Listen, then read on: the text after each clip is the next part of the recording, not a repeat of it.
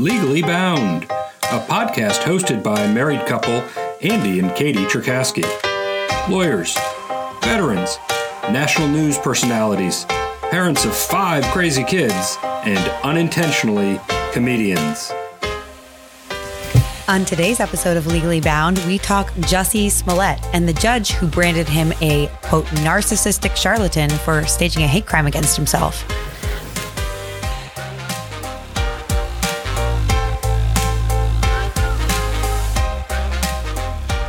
Katie, welcome back to Legally Bound. Today we're talking Jussie Smollett.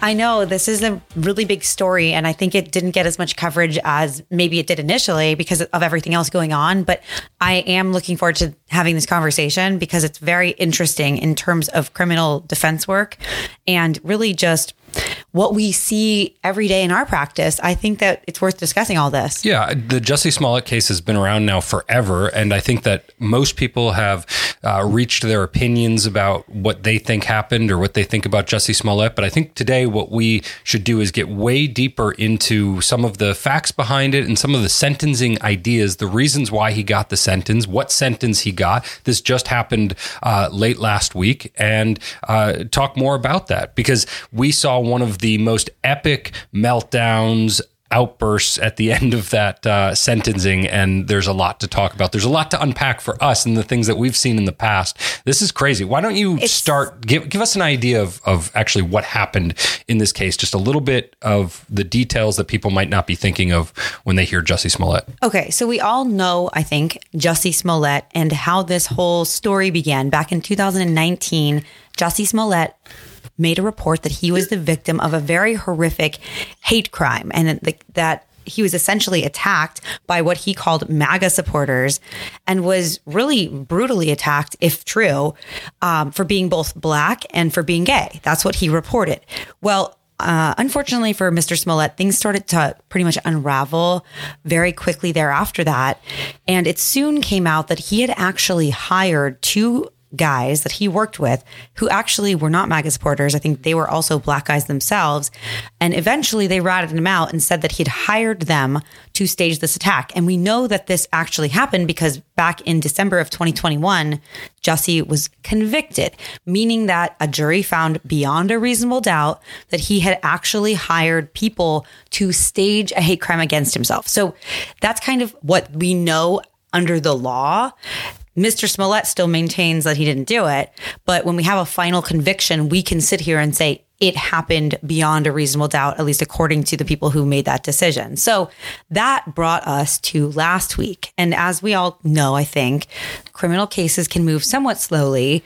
Any legal cases can. So he was just sentenced last week for this conviction that he got in the end of 2021, not that long ago, really. But that was why this came back up in the news, okay? He was facing his sentence for essentially faking a hate crime, lying to the police, and for the convictions that he received at trial. So that was established. It was done. The purpose of this hearing last week was to decide, really, should he go to jail?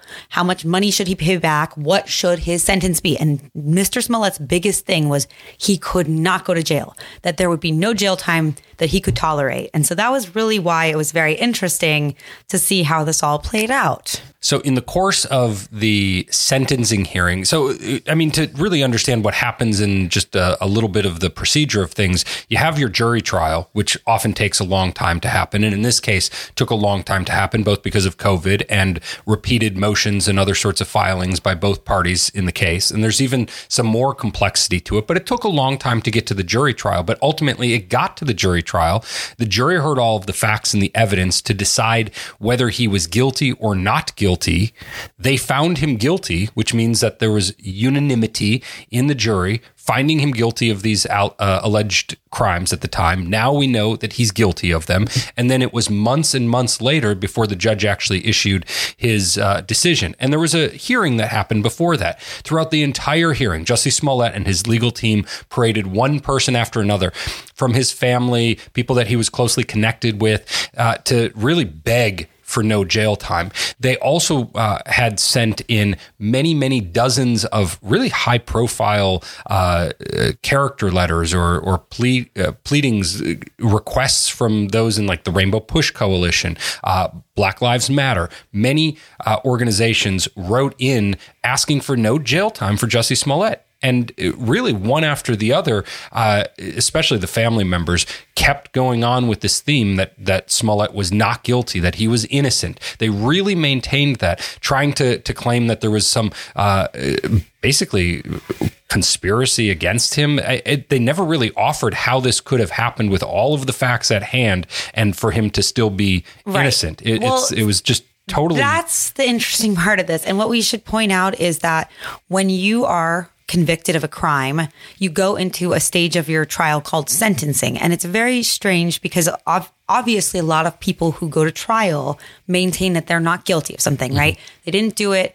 And even if they're convicted, it's very awkward in a sense to go to sentencing and say you're sorry, because you're still saying, I didn't do it. This was wrong. The findings were just incorrect and I'm not going to roll over. But the problem you face is that when you're in front of a judge for your sentence, you have to somewhat accept the final word of the court, if you will. Well, it's called your allocution right. You've got your right to be heard in sentencing, essentially. Right. And so you can go with what the court said, essentially apologize, so show some sort of apologetic nature, some sort of acceptance. You don't even have to fully say I'm guilty, right? But to show the court some degree of deference, some degree of respect, some degree of acceptance for your role in bringing about the facts and circumstances is, from a criminal defense perspective, a very good idea. Right. And so we deal with this a lot with our clients, of course. So, it's always a balance between not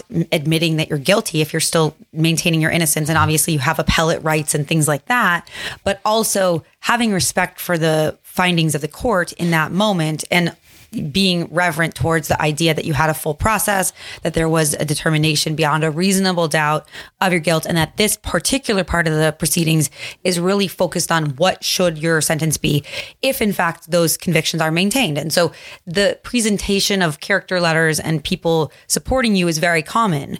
In his case, of course, as a celebrity, he has a lot of people that are very involved and very invested in the outcome and very supportive of him. So that's normal. That's very normal. But what Andy mentioned that's a little abnormal is this very bizarre and brazen insistence on not accepting the final innocence word of the court. True innocence with absolutely no basis. Okay. That's the thing that we have to remember. Well, remember, he testified for hours at his trial, claiming his innocence, giving these various wild theories that the jury absolutely did not buy. Right to do. His right to do. And so when you get to sentencing, you have that option. Are you going to essentially change your story? Are you going to plead with the court? Or are you going to do nothing at all? Here, he made no statement at all.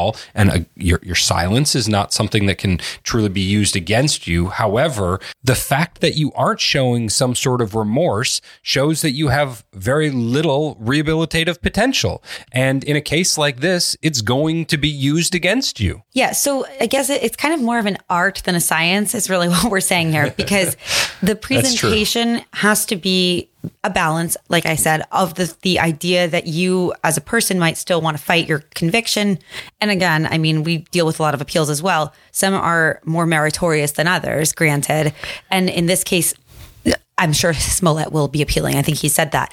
But the way that this particular defense team went about trying to basically disrespect the finding of the court and ignore the purpose of the sentencing proceedings was very bizarre and not a common tactic of a certainly skilled something defense that team. was, if they're skilled and they seem to be, this was obviously driven by Jussie Smollett. And to some degree as an attorney, you've got to do and present a case theory that is in line with what your client is requesting that you do.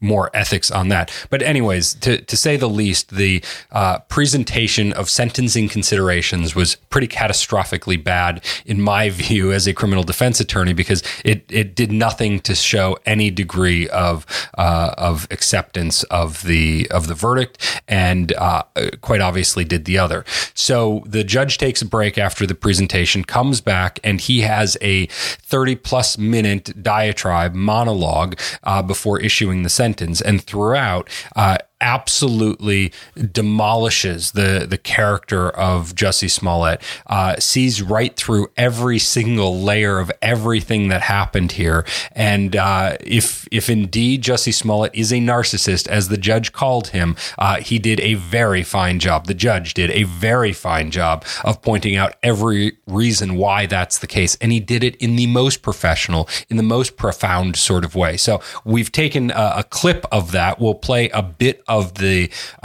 judge's diatribe, and you can really see how he considered really all of the factors while he's ripping Jussie apart.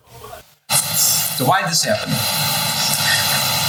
That's a good question. I think that's the question on everybody's mind. There's some conjecture you did it for the money. Frankly, I do not believe that you did it for the money. You were making, the evidence showed, close to $2 million a year when this happened. I don't think money motivated you at all. But the only thing I can find is that you really craved the attention, and you wanted to get the attention, and you were so invested in issues of social justice, and you knew that this was a sore spot for everybody in this country. You knew this was a country that was slowly trying to heal past injustices and current injustices and trying to make a better future for each other, and it was a hard road. And you took some scabs off some healing wounds and you ripped them apart for one reason. You wanted to make yourself more famous, and for a while it worked. Everybody was talking about you. The lights are on you. You were actually throwing a national pity party for yourself. And why would you do such a thing? Why would you? I understand you crave the attention so much, but why would you betray something like social justice issues, which you care so much about? And the only thing I can conclude is that, and I acknowledge there are wonderful sides to you. There are very giving and charitable and loving sides to you, but you have another side of you that is profoundly arrogant and selfish and narcissistic. That's the only thing that can be concluded. And that bad side of you came out during the course of all these events. Oh man, that's ripped apart. And you'll see in there, you may not have noticed if you weren't paying attention to what the judge was listening to, but he used the fact that Jussie presented all of this evidence of all his involvement with all these organizations and these kind of racial justice reform movements and things like that. He used that against him and said, you knew that this would get a lot of attention because you were directly involved with that. So it all backfired very profoundly. I knew the judge was getting very irritated as we were watching the proceedings because it was one thing after the next with just ridiculous indignation regarding the findings. And to remind you, the two people that Jussie hired, these two brothers that were put up to staging this attack, totally flipped on him and gave all the evidence, the money they got. It was just like he was completely dead to rights on it. It obviously happened. He's given no reason that these people have, I mean, I'm sure there's been some reason, but no compelling reason that these two made up the story. They were so remorseful and regretful that they got involved with this in the first place. If that was the case, I would have objected to you shifting the burden, meaning that it was Jussie's obligation at trial to prove why these brothers set him up. I'm saying since then, though. Since then, exactly. There's nothing more. If you're going to ask us to not believe that, then we're going to have to understand how that could have happened, that these people were so motivated to fabricate the story against you. But it seems pretty clear that, in fact, they now feel bad about their involvement in it. So the judge saw right through all of it. Saw right through. Totally and one of the things that the judge absolutely ripped him apart on is a legal concept called mendacity. And that's the idea that you do not have a legal right to essentially lie to the court. So you have a right to testify in your own defense, and Jussie Smollett did so.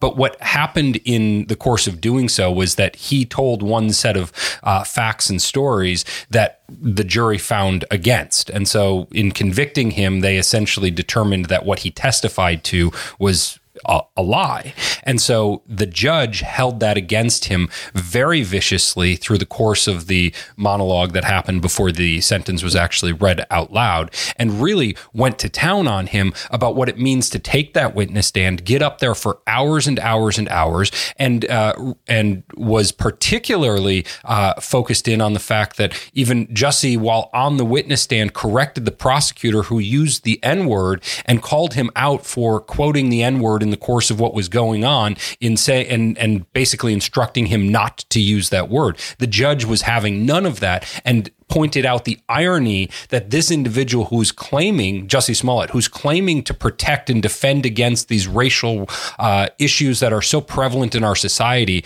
is trying to play both sides of the coin. And he was not having it at all. No, the judge was completely unamused, and for good reason. It was just an offensive showing.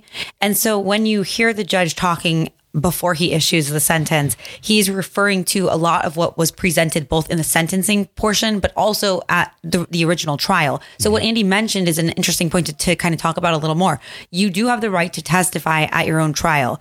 And if you take the stand and essentially deny the crime and you are then convicted, you can then have that used against you. It sounds a little crazy, but that is in fact the case, because essentially what the law says is that if you are going to take the stand and offer a version of events to show that you are not guilty and the jury or the judge doesn't buy it and you're convicted, that means you were lying, because beyond a reasonable doubt, your version of events was not true. So you take the stand under penalty of perjury.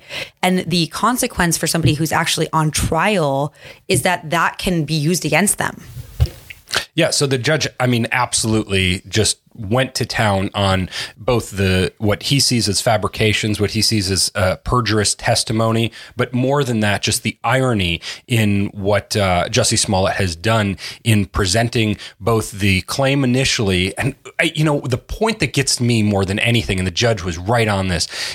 Part of the whole plot here was to get a noose around his neck. Obviously, such a terrible sign of just so many terrible moments in American history. And he used that image that he wanted to put forward in committing this just absolutely horrendous crime. But the fact of the matter is the brothers didn't actually get it around his neck before they ran away. He put it around his own neck. He put the noose around his own neck and then left it there until law enforcement got there so that he would be able to demonstrate what happened here. It is such a show. He is such an actor, and such a narcissist to want to do this.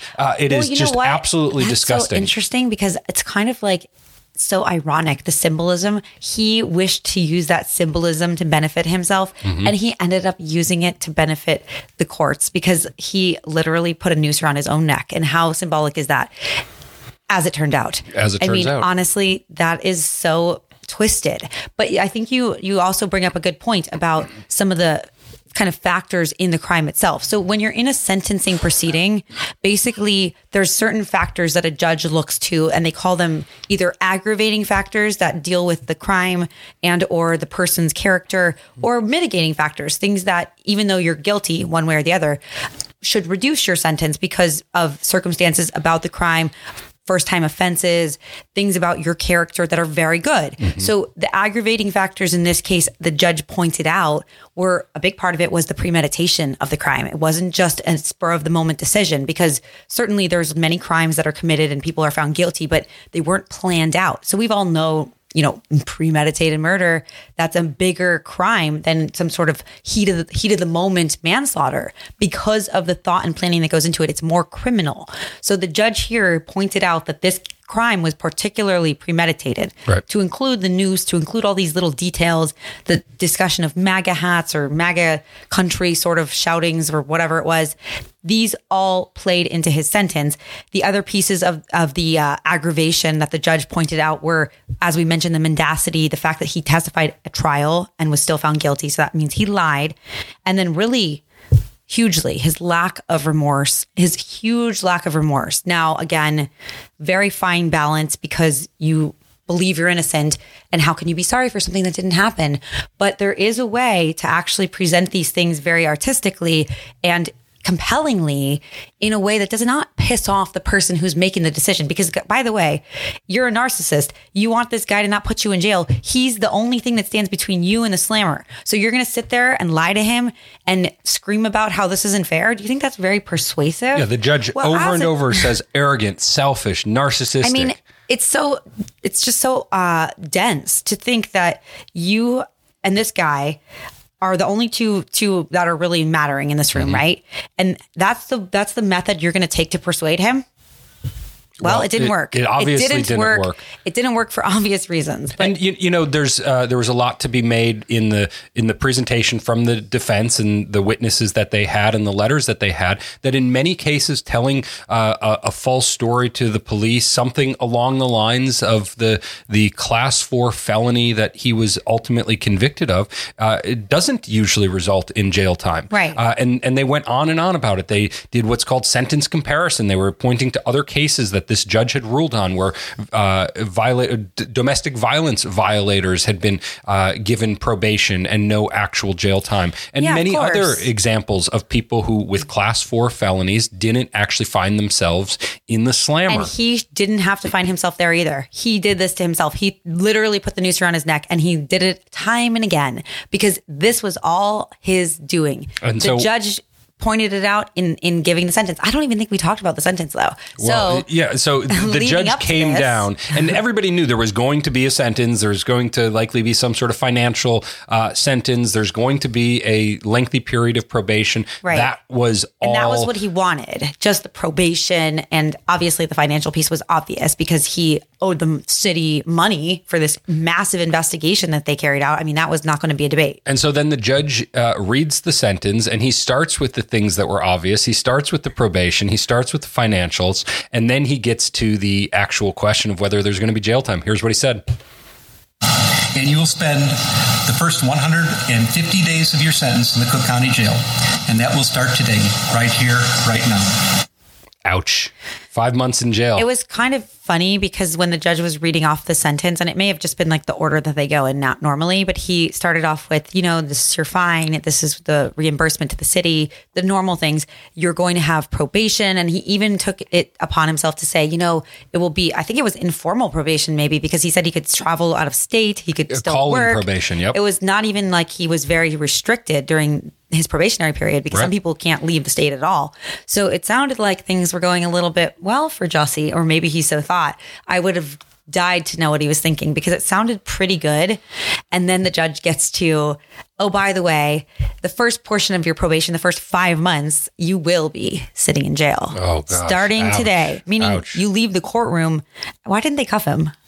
Well, they led him out. And there's a mix in different types of courtrooms and different types of scenarios, whether he was taken the to defendant jail. Needs to be cuffed, but he was taken to jail. But before that, there's this moment, the judge is going on for 30 plus minutes, ripping him apart, going after every positive character trait, every single story that he's told to so many people, so many influential people throughout our country, and people who are particularly influential in the movements that Jussie claims to be a part of, both from a racial injustice perspective as well as sexual orientation perspective, and absolutely humiliating them in front of these people, because really many people were watching this. I don't know that the nation was watching it up to this point of sentencing, because Ukraine has definitely dominated the airwaves. This story is a little bit old at this point, and I don't know how many people actually cared about the sentence itself. I certainly did, and I think that the people who have been affiliated with this certainly were. He was absolutely demolished in the course of the judge's ruling and the judge's decision about the sentence. And then there is a point in which the judge ends the sentence. He's wrapping up the proceedings for the day, and Jussie has an absolute meltdown.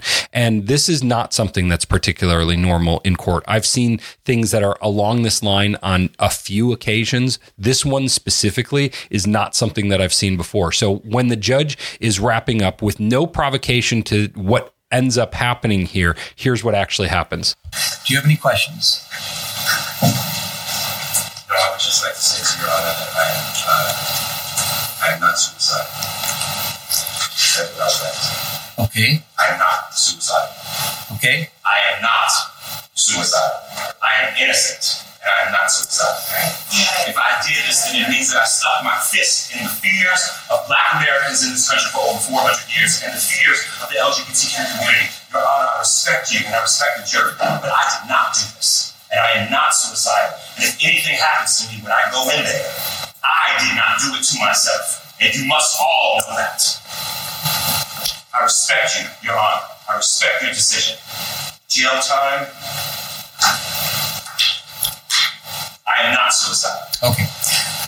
What an absolute meltdown. Nobody asked if he was suicidal. Nobody had been concerned about him being suicidal. Frankly, in the psychology realm, my understanding is narcissists are not particularly known to be suicidal. But after the judge ripped him apart, I think that he stood up and he had to let everybody in that courtroom know, quote, I'm not suicidal, because he was probably feeling the lowest he's ever felt in his whole life. He's probably thinking that he'd rather be dead than hear anything more from this judge, to allow those news clips to be played back and to go sit in jail while people judge him on the outside, while he's not able to have his story come over and over and over again. He must have felt as low as possible. And so he's trying to put out this false narrative again, so that if he goes to jail and hangs himself or does something terrible to himself, he can't allow those people to think that he actually killed himself. This is just more of the same thing, trying to create some sort of Epstein sort of narrative. It is disgusting. It's humiliating. He cannot stop himself. The judge was 100% correct to issue a sentence that included jail time. And he was absolutely correct to call him selfish, arrogant, and narcissistic. It was spot on, and it destroyed this person. Oh, yeah. It was so cringy. I mean, really. And like Andy said, we've seen plenty of people receive a sentence for even very severe crimes. And you don't know how you're going to emotionally feel in that moment, I'm sure, sitting there. But this is very unprecedented. That sort of outburst is completely bizarre. And I will say, for somebody who's a performer, I don't think he put on much of a performance. It wasn't very convincing. I mean, what are you doing? Yeah, he's just an actor. He's not a director. Oh, yeah, apparently not. He's not a producer. He needed the director. Didn't write the script. He needed somebody to write it better. Honestly, that's what we do in court. We produce it. We help our clients get to a place where they're presenting a good version of the facts that are before them. Right. He was acting out his own script, and it was so unconvincing. It was never believable from the beginning. It was his mistake to think that he was more than an actor. He's an actor. He's definitely not a writer or a director. I mean, obviously not a very good one at the very least. And certainly not convincing in the slightest. So I'm not sure what he thought the judge was going to say. I'm not even sure what he believed the point of that was. But I think that's the only thing that makes sense is what you said. It had to be that there's some sort of moment where he felt so overwhelmed with feelings of self-loathing because the judge called him out. And not that it was so complicated to see that, but like to have that in your face and to say, look, I just witnessed your performance. Here's my direct feedback on what I just saw. It is very difficult for a narcissist to just receive feedback without cutting in, without giving their 2 cents, without somehow... And I've seen that for years in courtrooms. When narcissists are confronted without an opportunity to respond, it absolutely destroys them. Classic example of it. One of the things I did want to touch on before we wrap up is the fact that this story got so much attention.